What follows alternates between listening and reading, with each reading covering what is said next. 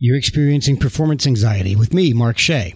This week, we feature Marcus John. He's a creative director whose clients include Big Boy from Outkast, Ludacris, Tyra Banks, iHeartRadio, Amazon.com, and so many more.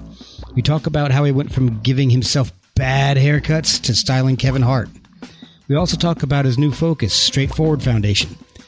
Marcus tells us what it's all about, why he started it, and the amazing stories he has because of it. Here's Marcus John. My name is Marcus John, and I am a creative director, fashion coordinator, founder, and executive director in the fashion, creative, art, and medical industry. Name of the show. The name of the show. Yeah, and the name of the show is Performance Anxiety.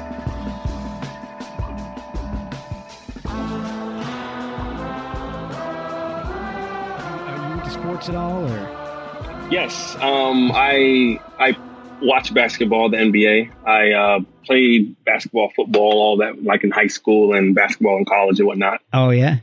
Who are your teams? Yeah, so I was raised in Boston, so I'm a big Celtics fan. Oh, there you go. And I was raised in Boston and Atlanta, but big Celtics fan over the Hawks. And then I am a Patriots fan, but. Oh, wow. It's just, Man. They have a lot going on. Yeah. What do you think about Edelman getting suspended for 4 games? Yeah. That's, yeah. That's, man, you know what? I'm kind of shocked. I always thought he was more of the clean cut guy, but you know, I'm a big Alabama fan. I lived in Alabama for years. My wife and my kids were born and raised down there. And, my wife, you know, before we got married, she lived down there. Let's see, we moved up here in 2012. I don't know. Okay, for years, you know, she lived in Alabama her whole life until we moved up here. You should know this. I know. I know. I pray to God she doesn't listen to these shows. But my kids are all born down there, and my brother went to school at Alabama, so I used to go all the time, and I became a huge Alabama fan. And where are you from originally? Oh gosh, let's see. Well, I was born in Texas, and then I moved to New Jersey. Then Virginia, and then back up to New Jersey. And then I went up to RIT for college to study photography, and then came back down to Virginia, New Jersey. And my dad had moved down to Alabama, and I got into a car accident. It kind of screwed up my back. And decided now's a good time to go move back with my dad. So that's what I did, and ended up being great. So 10 years later, I moved back up to Virginia, and now I'm doing podcasts. Yeah. So you said you grew up between Boston and Atlanta? Correct. So where were you mainly? I read somewhere your grandfather worked for Brooks Brothers in Boston. Is that right? Yes. Yep. Tell me a little bit about that. Did that get you into fashion and design and all? So so fashion wise, I feel like it's in my DNA, sort of say, and I know it kind of sounds cliche, but I think just being raised and around a group of well-dressed men, especially my grandfather, to like set the tone, always well groomed and always, you know, leaving in like a suit. So my entire family is Jamaican. So, you know, putting a suit on is like, this guy means business. He is someone like, you know, especially like during the day when he was born. Or he was living or whatnot, you know, it was like, okay, this guy is legit. And that's how he just always carried himself. And that was like his pride and joy, just really looking distinctive, whether he had like a driver's hat on or like some cool frames. At the time, like square frames are like in trend or whatnot. And he was always like in circles, like just more so circular lenses. And so just always kind of just going against the grain, but making it his own. So so he passed away when I was younger, but just seeing his photos and growing up with just hearing stories, you know, within the family about him. And I was just like, okay, you know, this is how I should kind of carry myself, or, you know, whether it be always staying groomed. And a funny story. So sorry. I know I'm kind of jumping all over the place. I'll get back to your answer. That's fine. That's fine. Okay. So getting into fashion professionally, no, but to just really carry myself in a well-respected or distinctive way where I would more so stand out or something would just be distinctive amongst, whether it be like a specific silhouette or cut of a shirt or a pant or whatever the case is. Okay. So just knowing that and having my DNA, but I was professionally introduced or got into the fashion industry maybe like as soon as I graduated high school. Okay. How did that come about? Yeah. So I was I was in high school in Atlanta, and at the time you had like your cliques and your posses and the crews and whatnot. You know what I mean? So I had my own, and so ever since middle school, I would always win. We used to have like superlatives, most funniest, best looking, whatever the case is. Although I was gypped on best looking every single year. But you know what? I like to think the same thing. You were gypped every year. Me, not so much. You maybe. No, but I did win best dressed twice. So I won best dressed twice, and I won most likely to succeed. That was really random for me to win. And I think I won that because I always had an entrepreneurial spirit, and I used to cut hair. In school. So I used to cut hair. I started good or like you're like had the. I used to get paid. Oh, that's good. I mean, you didn't make people look like Harry and Lloyd from Dumb and Dumber, did you? No, right, not purposely. At least. But yeah, so I started cutting hair. Funny enough, at the age of 11, right? So This once again goes to. So we're from like a lower class community and whatnot. So. I always liked looking good, but my mother couldn't always afford to get my hair cut every single time that I wanted it, or at least have like a fresh lineup. I know how you feel. Take a look at me, man. I look like one of the Oak Ridge Boys from the 70s at this point. I need a haircut badly. So sorry, I didn't mean to interrupt you. No, it's cool. It's good. It fits you though. It fits you well. Yeah, it's like the scruffy look, the sexy scruffy look. Oh, there you go. I'm gonna isolate that, and I'm gonna play that whenever I'm feeling bad. I'm gonna put that on my phone. And Marcus John, it looks good on you. So all you gotta do is unbutton 2 of those buttons and just put a little lotion, a little oil on your chest. All right. Well, listen. I don't have the oil right now, but wait a second. Wait. I might have oil right here. I have a stress release eucalyptus tangerine body lotion from one of my wife, I hope. Anyway, all right. Yeah. So you were saying. Started cutting hair. Back to you. So my sister bought me my first clippers, and my mother was just very confused as to why she would buy an 11-year-old pair of clippers. I would be too, to be honest with you. But that's what I wanted. Like literally, that's what I wanted for Christmas. So she purchased that for me for Christmas. And I just started cutting my hair. I jacked my hair up very bad for the first like 5 times, like really bad. And my mother was the type of mom where she would just allow me to still go to school. She wouldn't take me to the barber to correct my hair. Right. She was like, no, you did it. You're going to deal with it. And there you go. Right there. You're going to school, no hat, no anything. And in high school, every so often you can have hat days. Right. So I would just pray for hat days. You know what I mean? I would pray for hat days, but then it would last like a week. A jacked up haircut. But I like your mom. So yeah, because that's me as a parent. You know what? You messed it up. You got to live with it. Yeah, because I can't afford to go fixing everybody's mistakes. Exactly. Yeah. It's like you do the crime, you do the time. Yeah, exactly. So I started experimenting. A group of friends of mine who were really cool. And I knew I would jack my hair, but I knew I needed more practice. But there's only so much you can do. When your hair is messed up, you can't keep messing it up because you're just going to just go bald. Yeah, So you just have to shave your entire head. So I influenced and I convinced a group of friends, hey, let me practice on you. It's a free haircut. Jacked the hair up a couple times. And then I eventually, honestly, started getting better. So then this was maybe 2 months, and maybe 3 times a week. Just keep going. Wow. And I became good.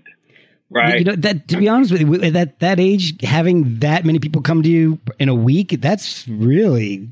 Well, it was like, it was in rotation. So it was like maybe 3 or 4 friends in rotation. Yeah. But I don't think I had that many friends that would be willing to let me do anything.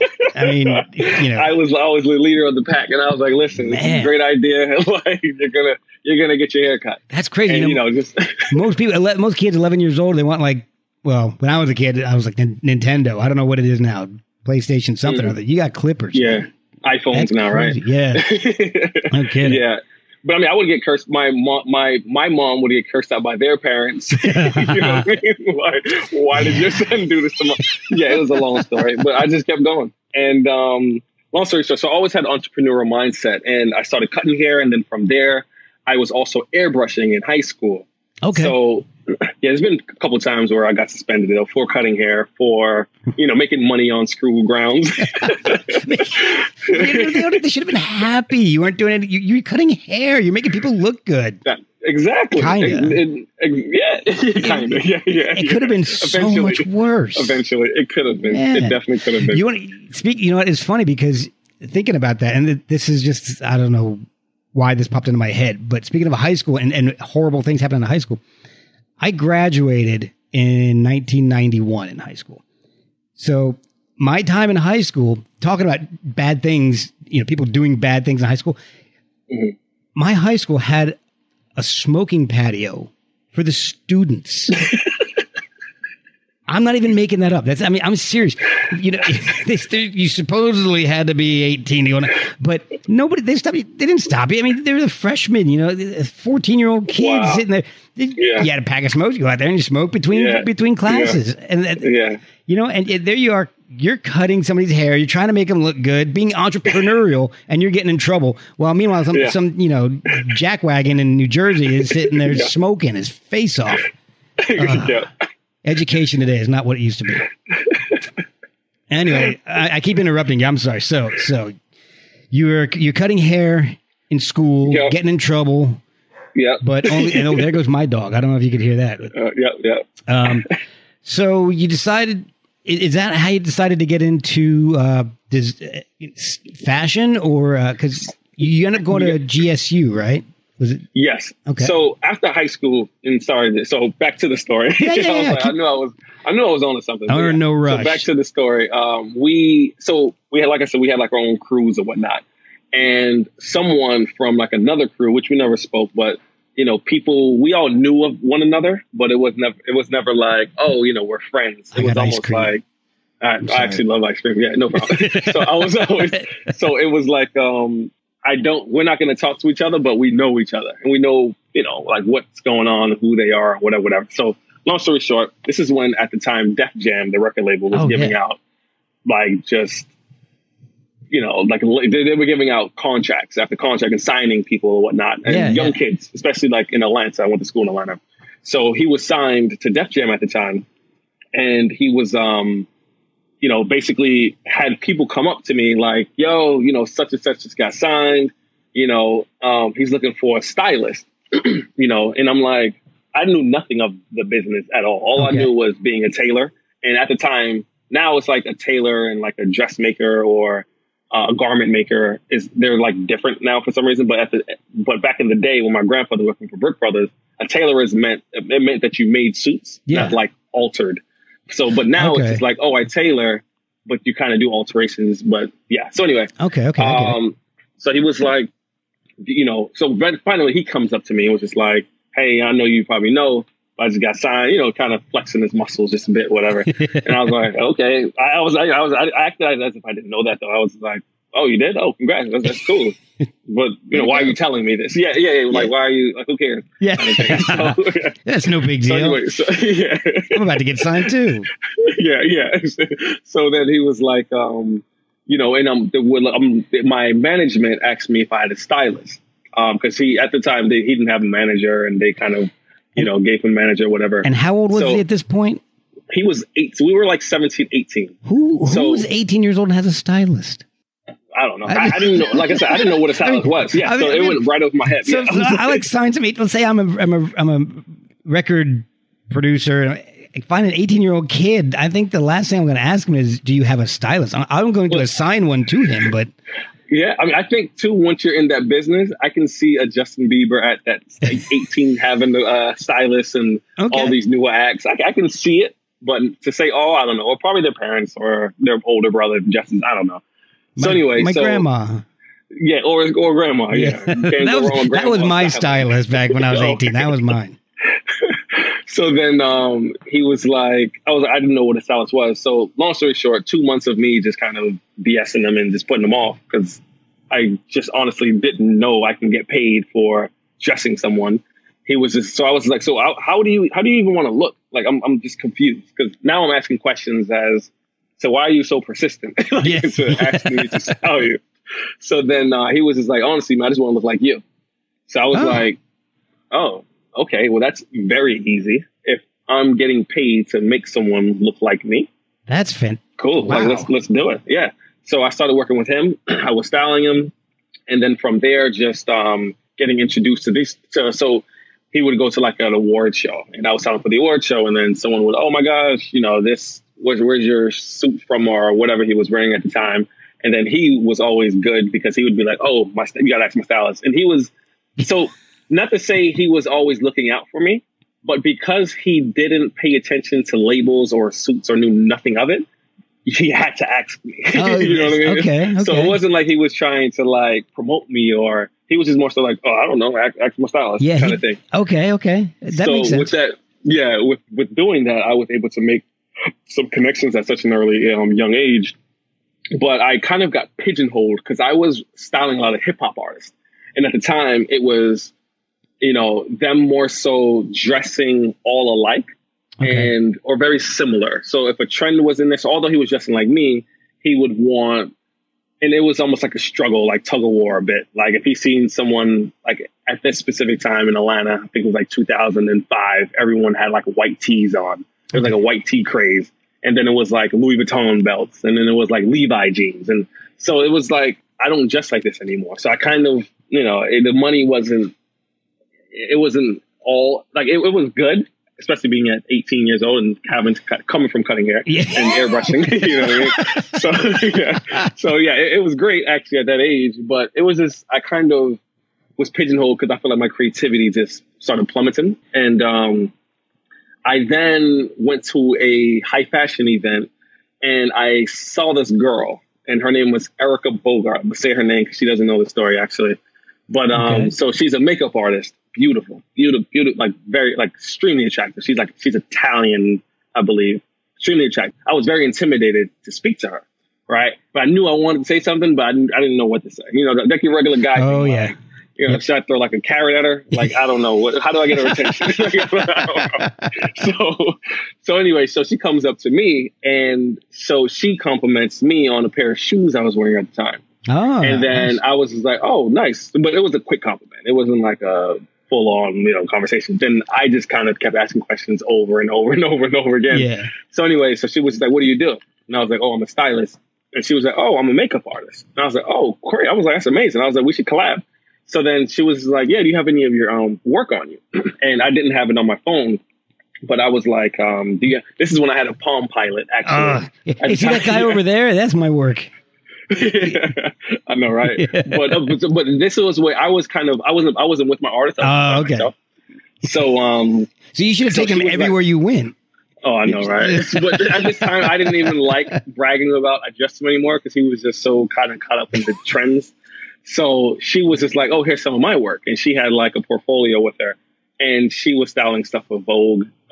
For Esquire magazine, which was huge at the time. Wow. Details magazine, things like that, like more so on the editorial high fashion side. Okay. And I didn't even want to show her my portfolio because I had no professional images. Mine was just more so like, shots of him getting ready for an event, things of that nature, but it wasn't like really professional portfolio driven shots or whatever. Right. So when I saw that, I was just like, she's like, we have to work together. And I was just like, I was like, I don't know. That's where you got a little performance anxiety right there. Yeah, definitely got performance anxiety. And then she was just like, no, we should work. So she actually called me the next morning and she called me. I remember like, it was like 7 a.m, which was super early, right? And I'm like, I thought it was like a butt dial, right? I thought it was a butt dial. And I'm like, and so I answered, I was like, hello? She was like, hey, Marcus? I was like, yeah. She was like, hey, this is Erica. Just wanted to tell you it was great meeting you. Super professional. Just wanted to tell you it was great meeting you. Once again, when you get some of your work, send it over to me, looking for it. Hopefully we can make some work together, whatever. Yeah. So I was just like, okay, I really got to get like my stuff together. So anyway, and I told her. So I had a meeting with her. We grabbed like a drink. This was now I was like 21, where I can actually drink. And she's a little older than me. So she was like 24, 25. And I just kept it real with her. I was like, listen, I don't have a impressive portfolio like yourself, but I feel like I have vision. And she was just like, okay, listen, we have a test shoot coming up, meaning like this is a practice shoot. And they pitch it to other publications or whatever the case is for, to submit it to see if we can get featured. Okay. And so I just kept test shooting with her, and she was always like, oh, this is great. This is great. And the photographers, this is great, or whatnot. And that's what really was my introduction to fashion. And that's what built my confidence. And funny enough, from me styling that first guy to say 21 to like, even now, it just flipped, because now 90% of my clients are females, where I was scared to even style a woman because different shapes, different body parts, different everything. So I don't even like picking clothes out for my wife. And she's like, hey, go find me a blouse. I'm like, blouse? What's a blouse? Yeah. How about this blue shirt? So, yeah. So I'm impressed by that alone. So yeah. So that was So you go from that, and how old are you at that point? So when I first started, when I started taking myself seriously, like 20, maybe 21, 22. And is this after college? So this is during college. During college. Yeah. Okay, so you went to Georgia State. Correct. And, right, go Panthers. So, let's see. You didn't, if I remember correctly, you told me you did not go to school for design. Correct. So what did you go to school for, and why not design? I didn't even want to go to school. So my sister forced me to go to school. My sister forced me to go to school. I was one of those kids that I was like, shoot, I'm working for the artist and like the record label, and like, I got my own clients and da-da-da. Why do I need school? And, blah, blah, blah, blah. So anyway, and I couldn't go into design school because I felt like I didn't even apply, but I felt like I wouldn't get accepted because I didn't know how to draw. And I thought you would have had to draw in order to be a designer. So I just was associating, but like now you got like Photoshop, all this type of digital things you can do. But I thought it was, you have to have pencil, paper, you have to be able to draw. But so anyway, so I went to school for business marketing, and I'm just self-taught with everything. Well, it sounds like going to school for business and marketing was a great idea. So yeah, I remember 2 classes though from my entire college career. I remember, one of them actually was business communications, where my teacher would force me to speak in front of, like, was it like a high five? I wasn't sure. Yeah, woohoo. No, I'm joking. But I was like, all right, I'm with it. I got a fly buzzing around. But I like the high five idea too. That was good. That was better. So and she would always just force me to speak in front of, like, at the time it was, all right, students. I think we had a class of 60 in the auditorium. Pick, raise your hand if you want to present first. Of course, no one raised their hand. Oh yeah. And then right. I know that one. I felt like she would always single me out. I don't know why. It was like 3 times where she called on me first. Oh. And I'm just like, oh my gosh, I hate this woman. But it ended up being, still to this day, one of the only teachers that I keep in contact with out of my entire college career. Really? Oh, cool. Mm-hmm. Well, I know what you mean, because that's one of the reasons I got into photography, was because I was kind of shy, and I like being behind the camera and not the focus of the camera. And so I felt like I loved photography. I loved taking photos. I loved and it's funny because I didn't really love showing them to people, but I got a lot of encouragement from my family and from my art teachers in school. And when I thought it was going to be this awesome experience going to school for photography, and it was the worst thing ever. I thought it was going to be like, hey, I'm going to be with this group of people like me, and we're all going to be teaching and learning from each other. And it's not. It's you taking. an insane amount of photos. And this is back before digital photography. So, you know, every assignment, like shoot 10 rolls of film on such and such a subject. And I'm broke. And I'm like, I can't afford 10 rolls of film. So I'll shoot like 3. And then your teacher critiques you. And then I wasn't mature enough to take it constructively. It ended up feeling more personal. And then you see one of your one of your classmates do something amazing. You're like, how did you do that? I'm not telling you. Yeah. What? That's what we're here for. Yeah, but you know, that's my thing. If I show you how to do it, then I might not get as good of a grade. Yeah. Like, oh, come on. So I wish I had gone your route and taken a marketing degree. Yeah. So, anyway, so you leave college. You're done with college. Yeah. And are you still in contact with was it Erica? Yes. And so is that how you start really getting some of the larger clients? Because I'm looking at the list of clients. I'm going to list a few here real fast. Oh yeah. Amazon, that's pretty big. Outkast, iHeartRadio, Kevin Hart, Ludacris, Tyra Banks, and the list just keeps going on and on and on. And so did you just jump into stuff like that, or did you work your way up to clients like that, or because of your connections with Erica and her connections, did you just hit the ground running and start with some big clients? So I'm like an all or nothing kind of guy, like with anything and everything that I do. It's you know, it's either you love me or you hate me kind of thing. And people, you know, like people kind of get scared. Like, Marcus, are you sure you want to do this? Like, you know, and I'm like, hey, you know, I'm still young. And if there's anything that could go wrong, I would prefer it be during my 20s or 30s, whatever the case is. So I dove into it. So I started once again in Atlanta. Okay. So I was working. I had a shoot with Kevin Hart in Atlanta. I styled a Big Boy from Outkast. I started with him. This was in Atlanta as well. And how did that happen? How did that come about? Yeah. So just based off of me building my portfolio, I always felt like, you know, your net worth is going to be your net worth.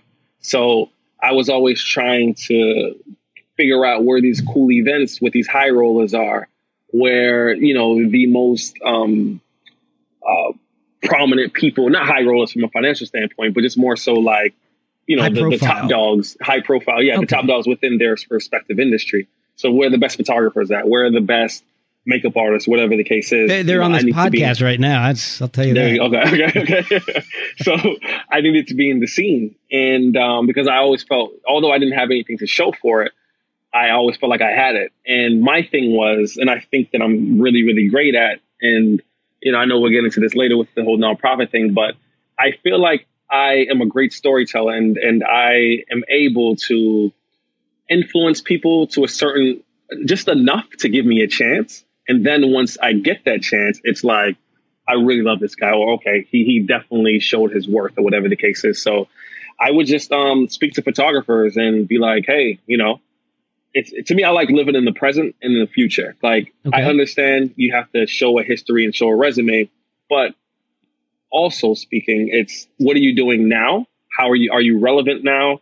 And are you, you know, do you know the trends? Like, just to kind of stay, you know, do you know the trends to stay noticeable and stay relevant, but also putting your own spin on it? So I was studying, I would spend so much time at like Borders. I think that store is closed now, like the bookstore. Yeah, I think so. yeah. So yeah, like literally that was like a decade now. So a decade ago. So I would spend time in Borders just literally looking at magazines for hours and hours and hours and hours of the day, just seeing and trying to draw a relation between the editorials in Harper's Bazaar and editorials in GQ and editorials and whatever the case is. And a lot of my fashion influence comes from overseas magazines such as like Japan and UK and Paris, Italy, things like that. Okay. But so when I was able to speak to these people, it was me just really going all in, showing my hands or whatnot, saying like, listen, I know this is trendy right now. And did you see that editorial from such and such? And I think because I knew how to talk the talk, they were more so like, wow, like, this guy's impressive. So, let's definitely give him a chance. And then the hardest part for me, though, although I had the vision and the idea, it was the contacts from stores and from boutiques, because I couldn't really pull clothing. Okay. So, and then the boutiques that I did have, pull clothing means like I can borrow their clothes for the photo shoot. Okay. Versus buying and returning. Stores hate that, and they'll try to blacklist you. But they really hate it when you just want cash and not store credit. yeah, that too. Yeah. And that's why now a lot of these stores, and especially boutiques, only implement store credit or just no return. Man, jeez. Yeah. So those contacts are crucial for you then. Contacts are always, I think, still to this day, just anything that anyone does, I think contacts are crucial. And so this one gentleman, he's a photographer, a Brazilian photographer. He gave me a chance. I worked with him maybe 5 times before he gave me the opportunity. It was really last minute. I'm not sure if Kevin Hart had a stylist and who could make it or whatever the case is. But so he had the job initially, and he was just like, call me last minute. Kevin Hart doesn't have a stylist. Like, what are you doing? I think I had like 3 days to prep for it, which it was almost like code red. Cause I'm like, man, like, what do I do? Like, where do I get clothes? Even I know that's not a whole lot of time. Yeah. No. I mean, man. Yeah. I mean, it's literally, it wasn't enough, but I wasn't going to say no.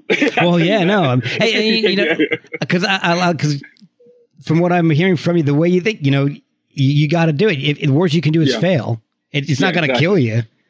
I hope not. But well, Kevin Hart now might. Kevin Hart back then, probably not. But yeah. Well, maybe back then he'll kill me. Now he has too much. He's got too much on the line now. He can't do that. He got too much on the line. Yeah. So I styled him. He was very hilarious, and I think and I go in very truthful as well. So I'm not like I'm this big shot, whatever. Yeah. He asked me how long you been doing this for, and I'm like, a little under a year. And then he, him being funny, he was just like, I don't think, well, what, like, what the, I can actually picture his face. With me right now. Yeah. Like, what are you doing? Why are you in the same room as me? Like, but in a jokingly manner. Yeah. But he liked it. The images came out really, really well. It was for a publication based in Atlanta. And just from there, and the photographer and I, we built like a great working relationship. And that's also how I got the opportunity to style Big Boy from Outkast starting there, and then met Andre right after. So just always leveraging and just finding someone who was always better than me, and just trying to like figure out how we can work with one another, and just giving them my ideas, hopefully to influence them and giving me the opportunity to more so bring me into their world. And that's basically how that happened. And from there, I kind of felt as if I was growing at a very rapid pace, especially for 1 year. Within my first year, already styling like these A-list celebrities. Yeah. I wanted to take things up a notch. So one day I just moved to New York. I told my mom, I was like, Mom, I think I want to go to New York. She was just like, oh, okay. Kind of like chuckling and laughing. She's like, when? I was like, next week. She was like, what? No, wow. Yeah, literally. I moved to New York in 1 week. Oh, my gosh. I moved to New York in 1 week. I moved to New York on my birthday at that. Oh, wow. Well, that's, you know what? That's a great birthday present to yourself. Yeah. You know what? Yeah, I'm gonna, anniversary, New York anniversary. Yeah, I'm going to start my career. I'm there. That's my birthday to me, is to go where my career is going to grow. Yep. And that's where it basically, though, it was very hard for me because I didn't come to New York with, it wasn't a well thought out plan. Once again, it was all that kind of guy. Yeah, well, I'm going to go move to New York next week. Yeah. You probably don't have time to put together much of a plan. That, and then cost of living is so expensive versus in Atlanta and New York. What I'm paying right now for like a one bedroom apartment, I'll probably have a mansion in Atlanta with like literally 5-bedroom. Yeah. My friend just bought a house recently in East Atlanta, which is like a very nice area right now. Mm-hmm. And he has like a 4-bedroom house, 2-car garage. He has, I think, 3 levels. Long story short, he's paying like $950 a month. Oh, and I'm like, $950. That can give me closet space in New York. Yeah, exactly. I mean, living in New Jersey, I used to go to New York. I had friends that lived in New York. A couple of friends that tried to break into modeling and stuff, and they would all go into New York and even back then it was ridiculous. I mean, yeah, $950. I mean, you'd have to get a couple other people to share that closet with you. yeah. Oh, man. Seriously, yeah.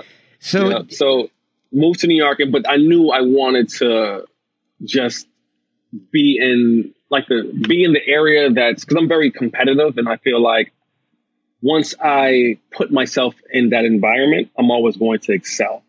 And this is me once again, just knowing never giving up, cutting hair from being horrible at it to now being great at it to, I feel as if I'm great at it. I think I am. I really feel like I am. But from I feel like I should get my cut right now. And even basketball, when I first started, I was good. I was always good in basketball naturally, but football I wasn't. Okay. And I was a wide receiver, but I just kept practicing. I became better. So, and even with my communications class. So I just kind of looked at my life overall in the past at this specific time. When have I really ever failed? I made a lot of mistakes, but the only time I failed is when I really, if I were to have quit something. Right. So I was like, you know what? Once again, I'm still young and let's do it. So I just packed my bags, moved to New York.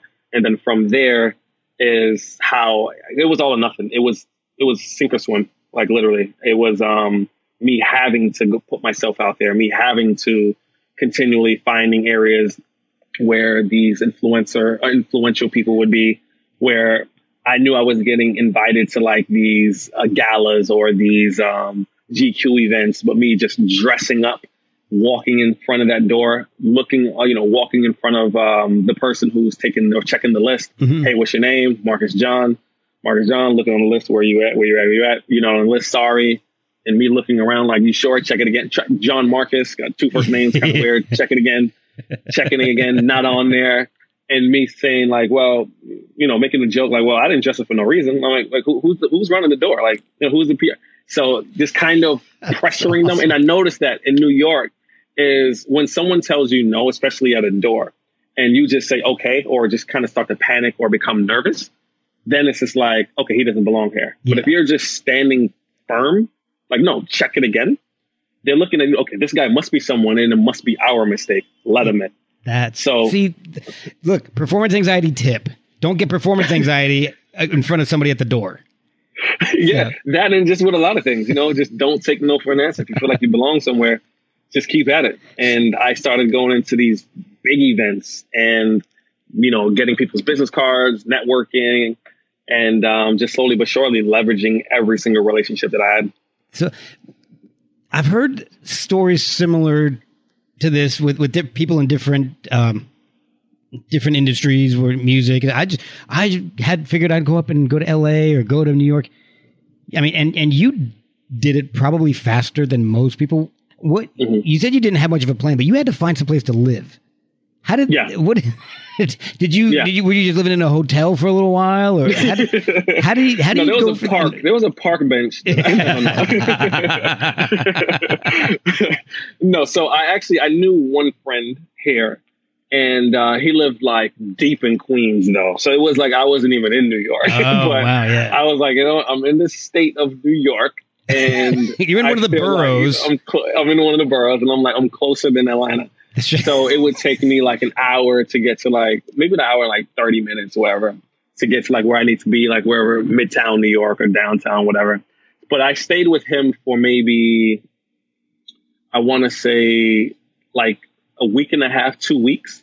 And then this is me just every day. And this is at the time when Craigslist was safe. Not to say it's not safe now, but looking for an apartment, should I say. There were fewer murders. There were fewer murders. Yeah. And I found a spot on Craigslist, and, a week and a half later, he was like, Marcus, you don't have to move out this quickly. I understand that you're out here, because I didn't move with a job, Right. I haven't had a job. My last job that I had, so my first job that I had, my official first job, rather than cutting my hair, I was a mechanic. Wow. Which is, so also a Jamaican stereotype. Most men are mechanics, right? Is it? That one I don't know. That's a new one for me. I didn't know most Jamaicans are stereotypically mechanics. I don't even think that's a real sentence. We own restaurants. So point. So, and then it was at a young age. I was 17 years old. So I was just more so, dumping the oil from the oil changes. I was checking for car batteries, making sure there's enough energy there, and just more of the light work. Right. And then I would just always shadow when I see someone taking out a transmission. And so I was there for like maybe like a year, and I was working like part-time and whatnot. And it was like a friend of a family. So, that was like my first real job I had paychecks. And then my last job that I had was I used to work for Apple. So I was like, yeah, and that was like, that's a change. 28 years ago. Yeah. 8 years ago. I was, that was my last job that I've had, and just been a full-time entrepreneur since. And I just knew once again, so not to say I had pride or anything, but I just don't like I don't like being an inconvenience or feeling as if I'm an inconvenience to someone. Okay. And he never made me feel that way at all. But I'm just more so like, listen, if I'm going to do it, once again, it's all or nothing. I'm going to have to do it. And I didn't want to become content. I didn't want to become comfortable where it's like, okay, well, now if I didn't get this job or if I didn't get this, but I'm okay because I'm not paying rent or I'm not, rather than if you just dive into it, rent's due. So you have to make something happen. Yeah. Yeah. And then you're under a lot more pressure, and exactly. then you'll give in to something that's going to help you get that paycheck that you're going to need. So yeah, exactly. So and like they say, let the pressure of friction polish you, not destroy you. Ooh, so I like that. I always, yeah. So, when times are rough, like they say, pressure makes diamonds and whatnot. So I literally just always kept the macro vision. And I just didn't take any jobs where I needed. Don't get me wrong. I was thinking like, should I become a dishwasher? Just for a week, just to make sure I make rent. Yeah. And and it was crazy and just kind of going off track just a bit. But I would turn down jobs still, even when I was broke, because they just didn't really line up with my macro. And I remember having a call with my mom once. She was like, Marcus, you need money in order to live and pay rent, right? And I'm like, yeah, but it's a BS job. I feel like it's disrespectful. You might as well pay me for free. I might as well ask me to do it for free. But yeah, and but every man makes their own choices. So that's true. That's true. So you're out hustling, working, getting in front of the doorman every night. What's your first big break in New York? My first big break was, so I was always stylish. And the great thing about fashion is, although I can be dead broke, my bank account can be not even $0, but negative whatever. I've been there. I always looked great because I would always get free clothes. So from designers, because I've always had like a distinct style and they always wanted me to like represent their brand or whatever the case is. And this is when Instagram was booming. So I knew a couple of photographer friends who would just take street style shots of me, whatever the case is. So my first big break, Lacoste actually was doing a creative campaign where they featured select individuals. I want to say it was only like 3 people from New York. It was in just different countries. Okay. So they featured me to become or to be one of their influencers for the entire campaign, which it was a year campaign. I was in an exhibition in South Korea. I was all throughout their website where they told my story and a small little bio about me. Oh, wow. Long story short, that led to me now and them checking my work out. Because in between, when I first moved to New York, I was test shooting still just to build my portfolio and things like that. Okay. And I fell in love with set design. Once again, it's although I am a creative director, but it's just the storytelling part, whether it be visually, whether it be whatever the case is. So I used to set design or I used to help the set designer for my shoots. So the Lacoste individual at the time, I forgot her title, but she was just like, oh, I got to introduce. She was like, oh, this. So she was going through my work. This at the time I had an iPhone, and she was going through my work on my phone. I had it in my photo album, and she was just like, oh my gosh, like your environments or your set design is beautiful here. Like, who does this? Like, because we have a shoot coming up for a new fragrance that we're about to launch, and we're looking for like a designer. So if you could put me in contact. And I was like, well, I actually did that one, which I actually did, that specific one. Yeah. And she was just like, wow. She was like, do you set design? And I'm like, I can. Yeah. I never, not yet. What do you think? Look at this. Yeah, exactly. She gave me that opportunity.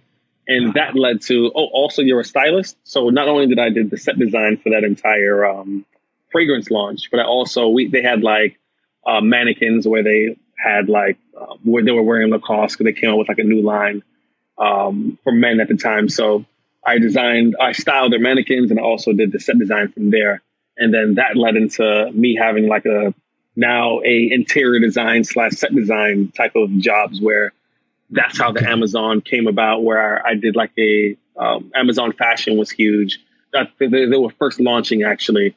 So I did I did their entire Amazon fashion like launch party, as well as I did it was like another random event that they did as well. So from there, it just like literally just kept going and going. And then I worked with Tyra Banks, where I did like the entire coordination, where I booked the entire team or whatnot. It was for a publication. It was actually for a cover shoot as well. Okay. And then I also assisted with the styling on that. So is that how you rolled into photography? Was it a similar story? So photography, I wouldn't even call myself a photographer, to be honest with you.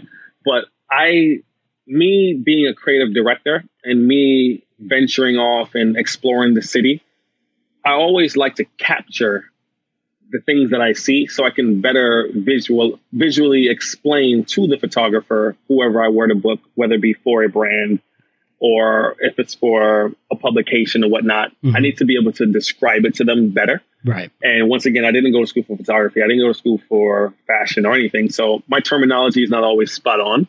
So I like to just say, here, look, this is what I mean. You know what I mean? So, okay, that makes sense. Yeah, I started. And then from there, it's just, I just kind of grew and fell in love with environmental photography. And I started doing still life photography just a bit. But I wouldn't, once again, call myself a photographer in any kind of way. But I do have the vision, and I know exactly how I want it to look. Okay. And then I just more so work with photographers or whatnot. So, well, I've seen your work, and as a person who studied photography, it's impressive. It's thank you. Technically, it's very, very well composed. Exposures are great. Everything looks very, very good. In fact, looking on the website, I think they're almost even better on the website than the prints that I've seen, which is kind of backwards in my mind, because I grew up in a time where digital was brand new, and every time when Photoshop came out, everything looked like Max Headroom, and like, with stupid 80s, everything looked like South Park on Photoshop. Yeah. Photoshop was awful, but I think you're doing great work. So thank you. That. And I guess the work that I've seen is through your foundation, Straightforward. How did that start up? How did you get involved? Or is that your foundation? Did you found it and create it from the ground up? And how did you get? Well, I guess the best thing to say is, what is it about? Yeah. So Straightforward Foundation. So this is now me in my prime of styling and creative directing. And this is me now having my resume and portfolio reflecting from Tyra Banks to Kevin Hart to Outkast to GQ to Vogue. And I was fresh off of a Harper's Bazaar cover that I did. So I was very like prominent, like in my prime. Like I was like, okay, guys, like I'm established now. I'm here. I mean? Yeah, I'm here, guys. So, and now I was getting invites to the parties. I didn't even have to crash them anymore. So I definitely feel like I was here. Your name was actually on the list. My name was actually on the list. Yeah, and they gave me +5s. They gave me +2s. Wow. I was like, all right, guys, I'm not even only on the list, but I can bring other people now. But I felt as if I was becoming. It was like a robotic approach, not approach, but I became robotic, sort of say, because although I was getting these big covers and editorials and working with these huge companies, I was like in a rat race, because I was like, okay, what's next? I just got this. What's next? I just got that. What's next? What's next? Right. And it just became too quickly. Like I remember my sister was like, Marcus, are you actually sitting down and appreciating and valuing all these blessings that you're getting? And I was just like, because I would tell her, she would tell me, Marcus, oh my God, I see you got the cover of Harper's Bazaar, because it came to a point where I didn't even tell like not even certain people, not purposely, but I would just put it on Instagram or I put it on Facebook, and then I'd be working on my next thing coming. So people would call me, oh my, I just seen that you had a cover. Da, da, da. Oh yeah, I did. That was like 3 weeks ago. Because although, the shoot happened a month or 2 months sometimes, I just put it out once I was able to do it. And you're already on your next thing. That's past tense.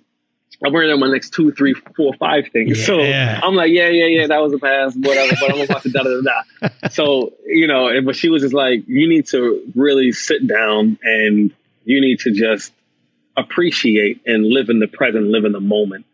And then, so although she told me that at a specific time, I was like, yeah, okay, cool. I'll call you back. But it still stuck with me. You know what I mean? It was just like, she's right. Like, she's right. Because I was always, what's next? And I feel like I lost it wasn't fulfilling to me.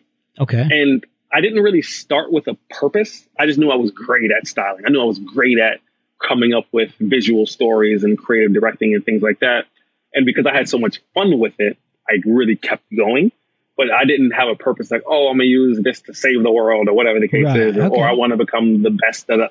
It was just, I was great at it. I had talent. And you're like doing it. Yeah, exactly. So, and at a high level too at that. And, moving from Atlanta to New York to competing with some of the best in the world and being able to compete with them now. And, so I knew I had a gift. And from the Straightforward Foundation now, that came about. I have a friend, and this is when I first moved to New York. I felt like I met her. And so I've been in New York now for 5 years.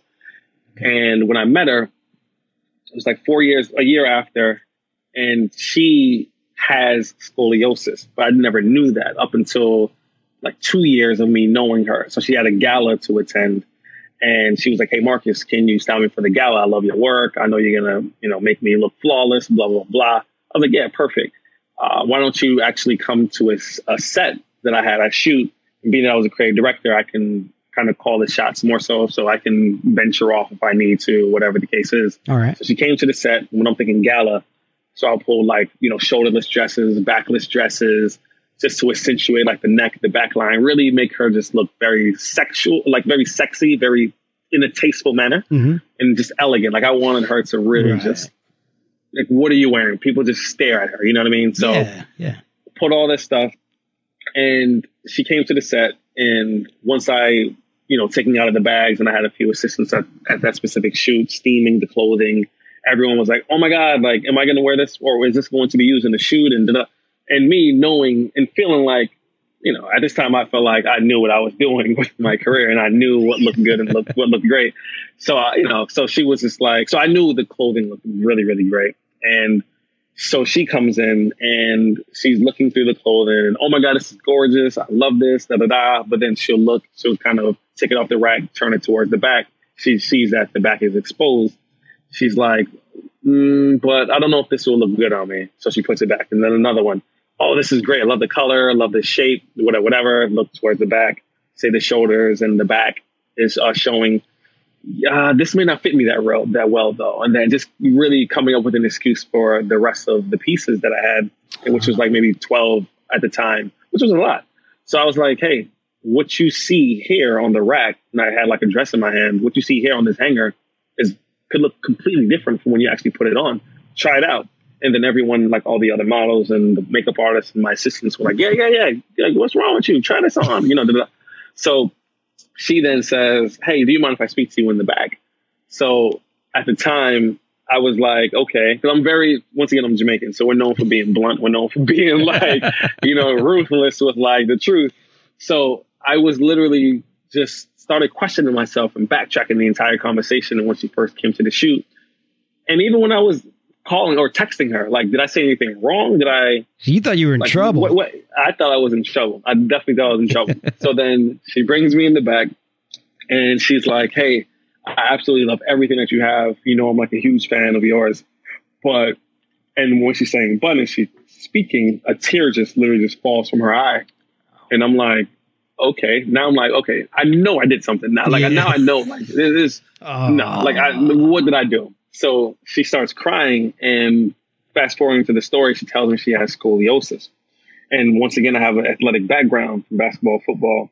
I knew the term, but I didn't know exactly what scoliosis was and how it affects the human body. Mm-hmm. So then she's like, here, I'll show you. So then she lifts like her back up the back of her shirt up to show me. And she is living with a 65-degree curvature on top and then like a 35 on the bottom. So it's very severe. That's pretty severe. If anyone knows. Yeah.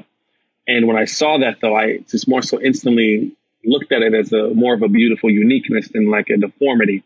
And something just clicked. Like my creative mind was just like, this week I can really highlight and feature this and show, this condition more so, once again, as a beautiful uniqueness. And so I was asking her just a bunch of questions, like, and even thinking of my own self, like, why haven't I ever seen any other huge campaign, or not even other, why haven't I seen a huge campaign for scoliosis in this condition?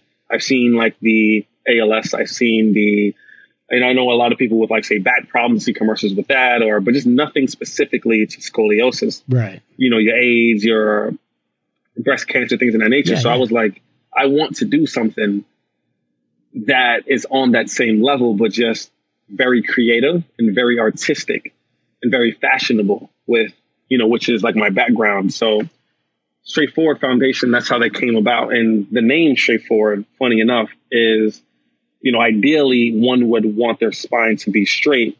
And not only is scoliosis a physical condition, but it's also a mental condition. And once again, I'm a very solution-based person and a positive thinker. So I'm always thinking, like, how can we move forward? So straightforward, and also being that my heritage is Jamaican, we're very straightforward and blunt people. Right. So straightforward and I'm straightforward. learning that. So that's how, yeah. So that's how the name Straightforward Foundation came about. And we highlight and celebrate very influential people who have scoliosis and, in the future, other back or spinal deformity, should I say, where we celebrate and highlight their stories within a gallery-like setting.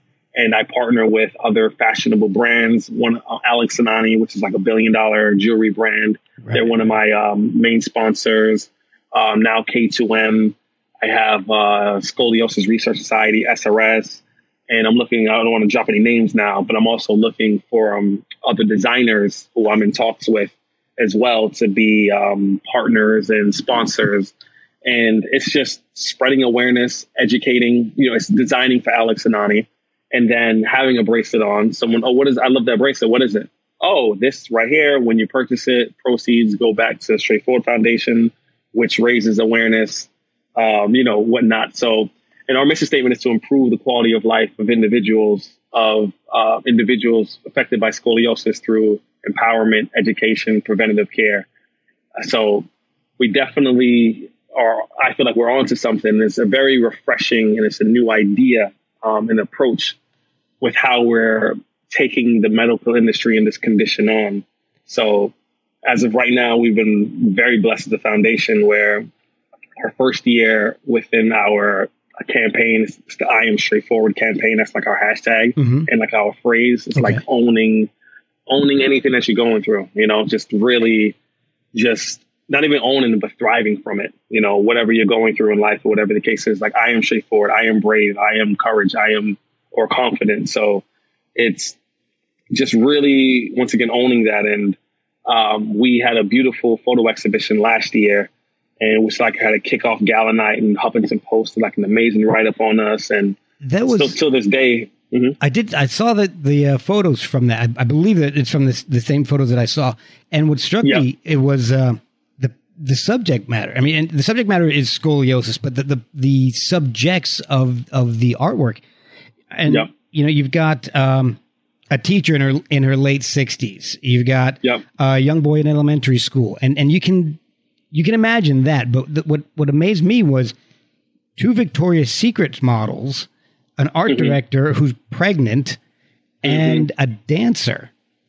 And if you know anything about scoliosis, just a little bit, you know it's a spinal deformity, and you don't picture Victoria's Secret models, dancers, art directors. You always see the the young kid affected, and but it's usually in a foreign country, or the older lady who's had it for years and years, and you don't see the people who are living with it day to day, or who've had some kind of corrective surgery, but there's scarring and things that maybe they're not happy about showing.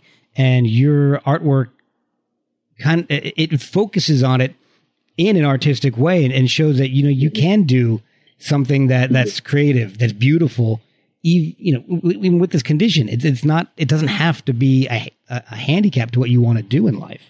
Yeah, exactly. And once again, I'm really big on just diversity, just coming from where I'm from and being able to be accepted and introduced to specific industries and just friendships and brands or whatever the case is. So I hold diversity very dear to my heart. And when I was looking and researching other scoliosis campaigns, if I found anything, like how you said, it was just young teenage girls. And it was more so just predominantly Caucasian individuals, just more so telling the story, or if they had the surgery or whatever, because surgery is really, really expensive. So those were the ones that were coming out and saying, I had scoliosis, but I got the surgery, whatever the case is. But then in the real world, though, a lot of more individuals are living with scoliosis that are still non-surgical than surgically treated. So I wanted to be able to really show all walks of life, whether you had the surgery, whether you didn't, whether you're Latina, whether you're Black, whether you're Asian, whether you're white, whatever the case is. And I feel as if I reflected that from a racial standpoint in my first year's campaign. And not only just with race, but from age, from profession, from what else? So it was just inclusively and collectively, should I say, diversity from all angles and from everything in general. So, and then it was the first of many. So it was, my campaign was the first to ever display a pregnant woman living with scoliosis, as well as Lindsay Ellingson, one of the supermodels that I had featured. That was her first time she's ever showed her back in a photograph. And she's a supermodel, and she's been modeling her entire life. She's never had an image shown of her back. Wow. So at my foundation, or at my first year's campaign, that was the first time she's ever done that. The older woman as well. So it was, I was very proud of how the success turned out. And this year, we plan on just really, really going bigger, and just really, once again, I'm all or nothing, where I'm in talks with one of the directors over at the Juilliard School, which will be producing a benefit dance as well. Oh, and, once again, I always try to go for the top dog. So, people like, Marcus, Juilliard though? I'm like, yeah, Juilliard. You sure? Like, you sure you want to do this? I'm sure I want to do this. Like, all I can get is a no. And coincidentally, she has scoliosis as well. So, this is dear to her heart too. So it's, I have a lot of stuff coming up. I don't want to give too much details because we're still in the works right now, but I partnered with this amazing painter. His name is Michael Norton, where he just created a huge piece for us. It's like 7 foot.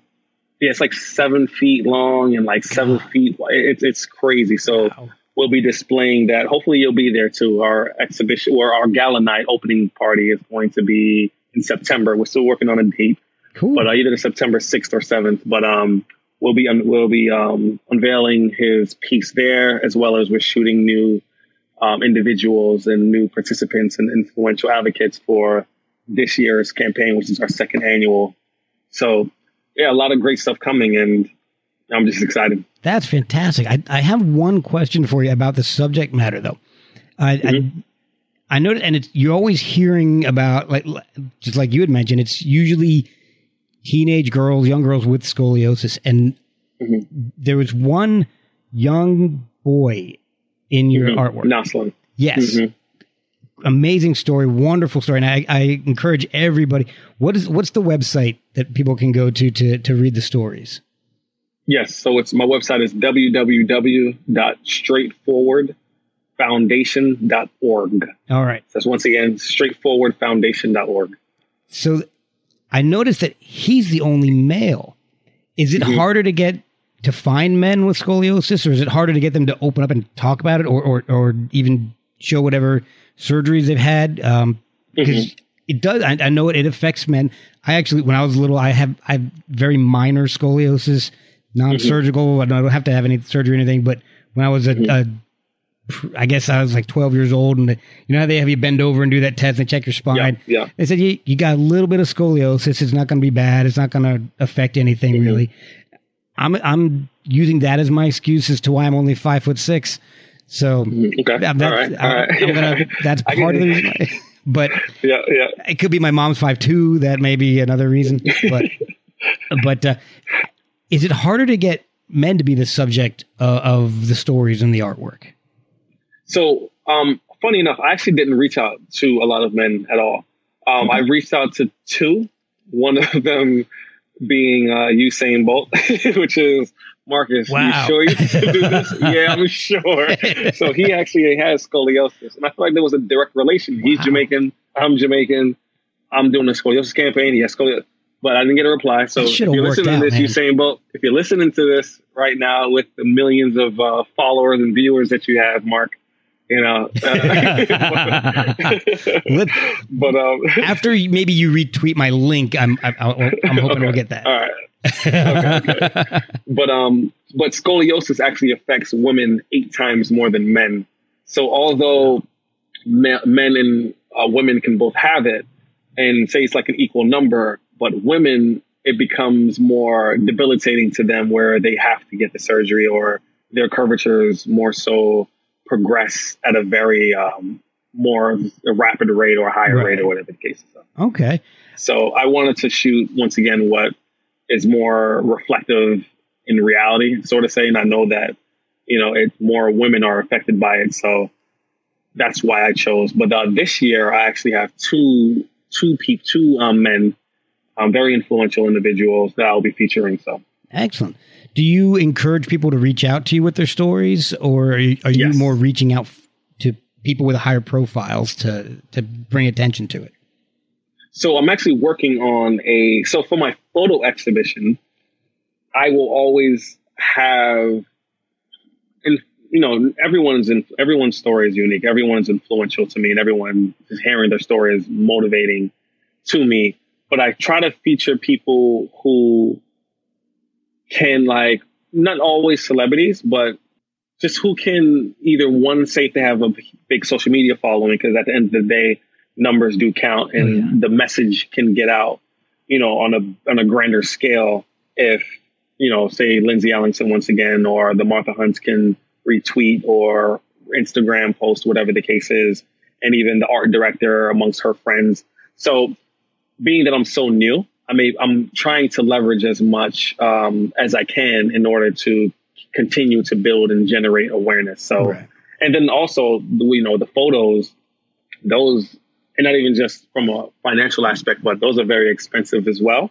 Oh yeah. So just featuring, like, the photos alone, I think was like $10,000 just for printing them. Yeah. So, well, they're very large. The photos, they're very large. Yeah. They're big. They're 4 feet by 5 feet. So, So, and then I'm also creating a new campaign, which I'll be calling the Street Exhibition, where I'll feature individuals from all over the world. And, you know, just as long as you have scoliosis and you are thriving, or just even trying to, not even just, okay, I am the most positive person, whatever the case is, but as long as you're trying and as long as you're not letting it defeat you, I want to feature you. I want to hear your story and work with you. So, and within our street exhibitions, we hope to feature like 30 to 40 individuals at a time. Oh, wow. That's awesome. Well, look, I've kept you quite a long time tonight. I really do appreciate your time. Where can people follow you and your career and Straightforward Foundation? How can they follow you on social media and get up with you if they want to share their stories about scoliosis? Yeah, so please reach out in regard to following up or reaching out to me from a scoliosis standpoint. Please follow us on Instagram. Our Instagram and Facebook page is Straightforward Foundation. Our hashtag is I am straightforward. You can find us there as well. And I check those. I check our hashtag mentions all the time And personally, my Instagram is Style Marcus John. That's John. So it's Style Marcus John. My personal Instagram is, you can check who I've been styling or working with or creating for the latest, and just a little more personally about me or whatever the case is. And my personal website is www.stylemarcusjohn.com. So you can check out some of my creative directing work and styling work. All right. Man, I appreciate you coming on. And it was a pleasure speaking to you, Mark. I had a wonderful time. And thank you, man. I look forward to seeing your success and interviewing you on a podcast, probably.